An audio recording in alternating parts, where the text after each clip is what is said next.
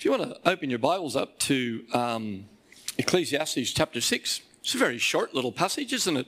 It's only 6 verses. In the middle of it, when you read a verse like, where a tree falls, whether to the north or the south, there it lies, you think, not a lot to work on here as a minister, but bear with me and we will see where we go. Let me pray just as we start, okay? Lord, we do pray for understanding, for wisdom, as we look at things that were written thousands of years ago, but are still from your Spirit.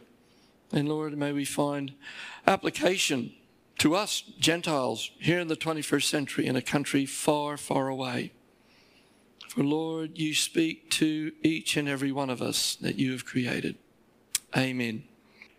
Have you ever thought how much time you spend trying to find out what's in the future? I'm going to see if these work. I'm not going to look. I'm going to keep talking and see how we go. I use a weather map all the time. I assume a lot of you do too, because it's a predictive thing, isn't it? It's trying to tell me what's going to happen over the next 6 or 7 days. Tricky business trying to predict the future, isn't it? Sometimes they get it right, sometimes you don't get it quite as well. Home buyers, how often do you ask the agent, what's the expected price? At the moment, poor old agents have no idea. They can lead you quite astray, and that's because they don't know the future either. But we want to find out before we know if we have enough money to do something. Farmers, close to my heart, how often do we look at price predictions, deciding what to plant, when to plant, how much to plant, all the other myriad of decisions. Funny thing about farming, you do one thing and then you wait 6 months to find out if it's going to be successful later on. So that whole predicting the future plays a really, really big part in what we know of as farming right now.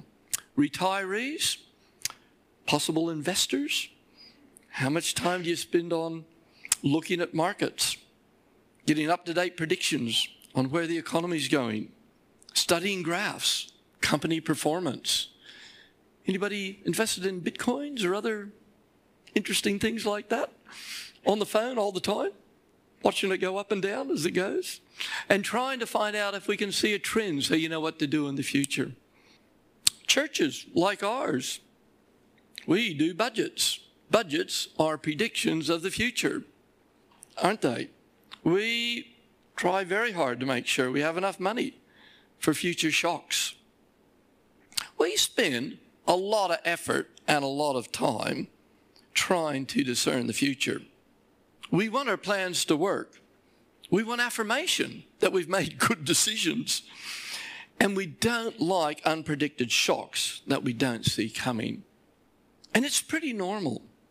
Even, it's what this passage is about. In Solomon's culture, thousands and thousands of years ago, they got stuck with not knowing the future and not knowing what to do because it's unknown. And they wanted to buffer against those shocks. But here's the problem. And this is what the teacher emphasizes in this passage. 4 times he tells us about our ignorance of what is going to happen in the future. If you have a look at verse 2, he says, do this investing because you don't know what disaster may come upon the land. In verse 5, he says, you just don't know the path of the wind or how the body is formed in a mother's womb. There's physical things about this world we still don't know how they come about. In verse 5 again, you can't understand the work of God if you can't understand how things work. And then farther down in verse 6, he says, do things in the morning, don't be idle at night, for you do not know which will succeed. There's so much we don't know about the future. What's the biblical response to that? I love Ecclesiastes. I really do, When you say, what's the biblical response about not knowing the future? you'd think you'd come up with something like, well, trust in the Lord with all your heart and don't lean on your own understanding. Ecclesiastes is much more practical. He's much more gritty. So what does he say? The biblical response to not knowing what may come about in the future is to be bold. To be bold. And he starts off with that. There's songs sung about this. Did you know that? I don't know. Some of you might be old enough to remember. Storm, bread on the water, fire in the sky. I think it was, I can't remember. Too long ago. But they're really uncertain on how to translate this. Some of the early translations said, cast your bread upon the water. The NIV now says, ship your grain. So they're talking about not bread, but the things that you make, you make with it. There was a lovely things you look up in Google. A guy says, cast your bread upon the water. Well, that was one of the ways they developed yeast for making beer in the early days. So maybe he's talking about beer making. I'm not going to go there. I don't think that's quite what it is. Ship your grain, cast your bread. It does equal taking risk. If you cast your bread on the water, you have no idea what's going to happen. Shipping your grain. In the ancient cultures, there's no letters of credit, there's no banking system, there's no communications except by horse and by walking. It's risky business. You are letting go of your goods to go overseas into another nation, another culture, hoping that they're going to give you something in return. You have no idea if it will work. I want to tell you a story about my father, Jack Buster. Back in 1980, we were on a farm in Burke. He made a decision to bring in an outside partner into his farming partnership or his business. And it was called Cornerstone Christian Community. It was a Christian training center set up to send out local missionaries into rural towns here in Australia. It was risky, no doubt about it. He had advice from my mother, his wife, his very successful farming brother-in-law, his very successful brother who's a surgeon in the United States, that this was not a good idea. You should not bring them into your business. It's one thing to have them on your farm. It's another thing to bring them into your business. But I think my father caught the vision of what may be achieved in young people's lives and how he could contribute to the kingdom of God by building into people's lives. And they were part of our farm for over 20 years. Believe you me, there were some extremely rough patches and some very hard times. But I discovered about my father at his 50th wedding anniversary that he only farmed just so he could meet people and enjoy them and contribute to them. And it was a risky venture. That one paid off. And I think, the Word of God wants us to be bold because faith doesn't live in the house of certainty. If we know what's going to happen, we don't have to believe in anything. We don't need faith in anything. Faith starts where there's uncertainty. The second part of this little poem, because it is a poem, those first two verses, ship your grain across the waters, and then the second part of it, invest in 7 ventures, spread your risk. 7 ventures, 8 ventures is really good. You don't know the future, but disasters will come. That's the certainty. So spread your risk among them because you don't know what may come about. I've got another story about spreading your ventures. I'm looking at my wife, Jenny, here. Successful farming, we were able to contribute quite a bit to a super fund that we had set up. And being an astute investor, I thought, we invested in a citrus packing shed and a cotton gin that was in Burke, spreading our risk. And it was going to be a great idea because it was value adding to what the farm was doing. And it was contributing to the local community also. The trouble was it didn't spread the risk very far because everything depended upon water flowing down the Darling River. And we had 3 seasons of no flow. The packing shed went into bankruptcy.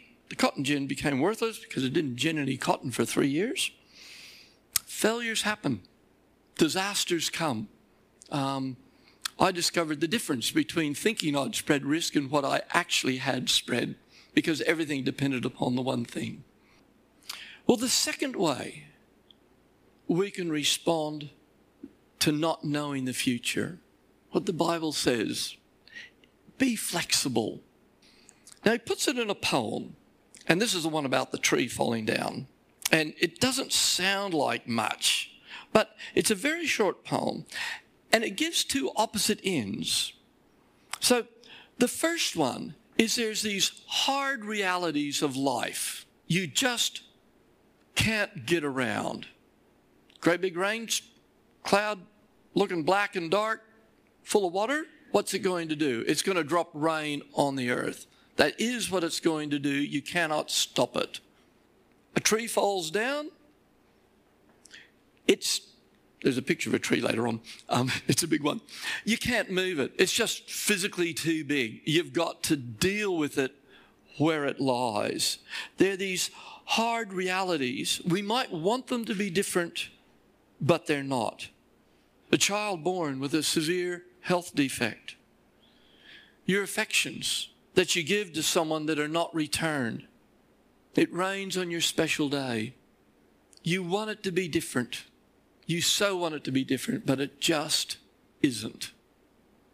And at the other end, these hard realities we come up against, at the other end is the whole uncertainty of what if? What if I plant too early? What if I harvest too late? What if I'm not good at it? What if they don't like me? What if I don't pass? What if my children muck up? The fear of the unknown can just so paralyze us that we don't go out. We don't interact with people. We don't do things because we don't know what might happen. And he's given us a caution between these two that, you don't let it just paralyze you. I heard a really good story on Wednesday at our good friend Ross's funeral. Doug, you're here, you good, brave man. You stood up and you told us about your dad. And I remember this. Doug said when his dad received that diagnosis of his terminal tumor, he accepted it. He accepted it. That's how Doug said it. And it didn't defeat him. Doug told us that Ross got on to do what he could do. And I think that just shows up that biblical response. Yes, this is the reality of life that God has given us, but I don't have to do nothing or just fall apart. It takes flexibility. It takes adaptability to walk between accepting the hard reality that life brings and still doing what needs to be done in the face of uncertainty. There's a lovely little story. I want you to turn with me to Luke chapter 22. It's not a very well-known story. It's not much of a story, actually. It's a little comment. So the place this happens is, I'm just going to find it now. It's Luke chapter 22, down at verse 32. So it's in amongst this conversation that Jesus is having with his disciples. They've had the Last Supper or First Communion, whatever you want to call it, Passover together, and they're finishing up. And Jesus is talking to them just before they're going to head out to the Garden of Gethsemane, where Jesus gets arrested in his final few days. And there's that really famous line, where Peter gets up and he's full of bluster and he's brave and he says, "Lord, I'm bold. I'm ready to go to prison and to death with you." And Jesus says to him, "Well, Pete, 24 hours before the rooster crows today, you'll end up denying me 3 times. And then in Luke records Jesus just changes tack absolutely, 180 degrees. And in verse 35, Jesus then asks his disciples, and he says, when I sent you out without a purse or a bag or sandals, did you lack anything? If you remember, right when Jesus first chose the 12 disciples, they were still up in Nazareth and Capernaum, up in the northern part of Israel. He sent them out in pairs, and he said, we want to tell the people about the kingdom of God. So he said, don't take anything with you. Don't take any food. Don't take spare sandals. Don't take a cloak. Go to towns. If people accept you and invite you in, stay there and speak to them, cast out demons, heal them, tell them about the kingdom of God. If they don't accept you, take your sandals off, whack the dirt on the ground in front of them, and go on to the next town. And that's what he's talking about. So he says, when I sent you out, did you lack anything? Nothing, they answered. Now you would expect, you would think, Jesus would now say, well, if I've done it once, I'll do it again. And if you trust me, you won't lack anything. What does he say? Have a look there in verse 36. They said nothing. And then he said to them, well, now, if you have a purse, take it. Also, if you have a bag. And if you don't have a sword, sell your cloak and go get one of them. And then he says, I'll tell you that it must be fulfilled in me, that this time is reaching its fulfillment. He tells them to be prepared. There's change coming. He is going away. He is going to be arrested. He knew change was coming. And he knew that what had happened before was not going to be suitable for the change of circumstances that's coming now. Take sandals. Take a money purse. Take a food bag. Get a sword for security. The situation has changed. He's encouraging them to be flexible. Isn't that fascinating? There's a demand on us to be flexible with the circumstances that life brings us. And then the teacher sums up our situation. We don't understand how our world works and fits together. We understand a lot of it, and we understand a lot more now in the 21st century than they did in pre-BC. I can't remember when this was written. But if we still don't understand how the world works that God has given us, then how can we know the purpose or the reason behind things? The certainty of life is that life is uncertain. And we don't know what the future may hold. And we can't understand all that God has done. But you see, the teacher accepts this. There are so many unknowns that can make our plans uncertain. But he sums it up in this little poem. And again, it's a poem because you can see it, it talks about the morning and the evening. There are these correlations between it, Sow in the morning. Do something. Don't be just paralyzed by uncertainty. Sow in the morning. Get going. And in the evening, don't let your hands be idle. I don't know how many times my parents told me this sentence right here, when you just want to blob in front of the TV. And I say, well, the Bible says, don't be idle in the evening. But it is. You just don't know what will succeed. That's what he's saying. Do something. Try it. Be flexible. Be bold. It's not easy in our culture to live with not knowing. It always seems better to play it safe. But as a result, we may miss God's given opportunities. This passage urges us, precisely because of the uncertainties, precisely because you don't know what God will prosper, to use every opportunity to work boldly but wisely and entrust the results to the Lord, for He cares for you. Let me pray, and then we're going to close with a final song. Lord, with the way this pandemic is going in the world, we seem to be more and more inclined to be more and more cautious, more and more uncertain. But here in your word, we read and are encouraged to be bold, to be flexible. Lord, give us wisdom as we consider our opportunities, our options, how we might care for those that are dependent upon us. Lord, may we find a way through, not to be paralyzed by the uncertainties, not to be rash and do things that are just stupid, but to find that way, to trust you, to go with faith into what looks uncertain, trusting you for the results. In Jesus' name, amen.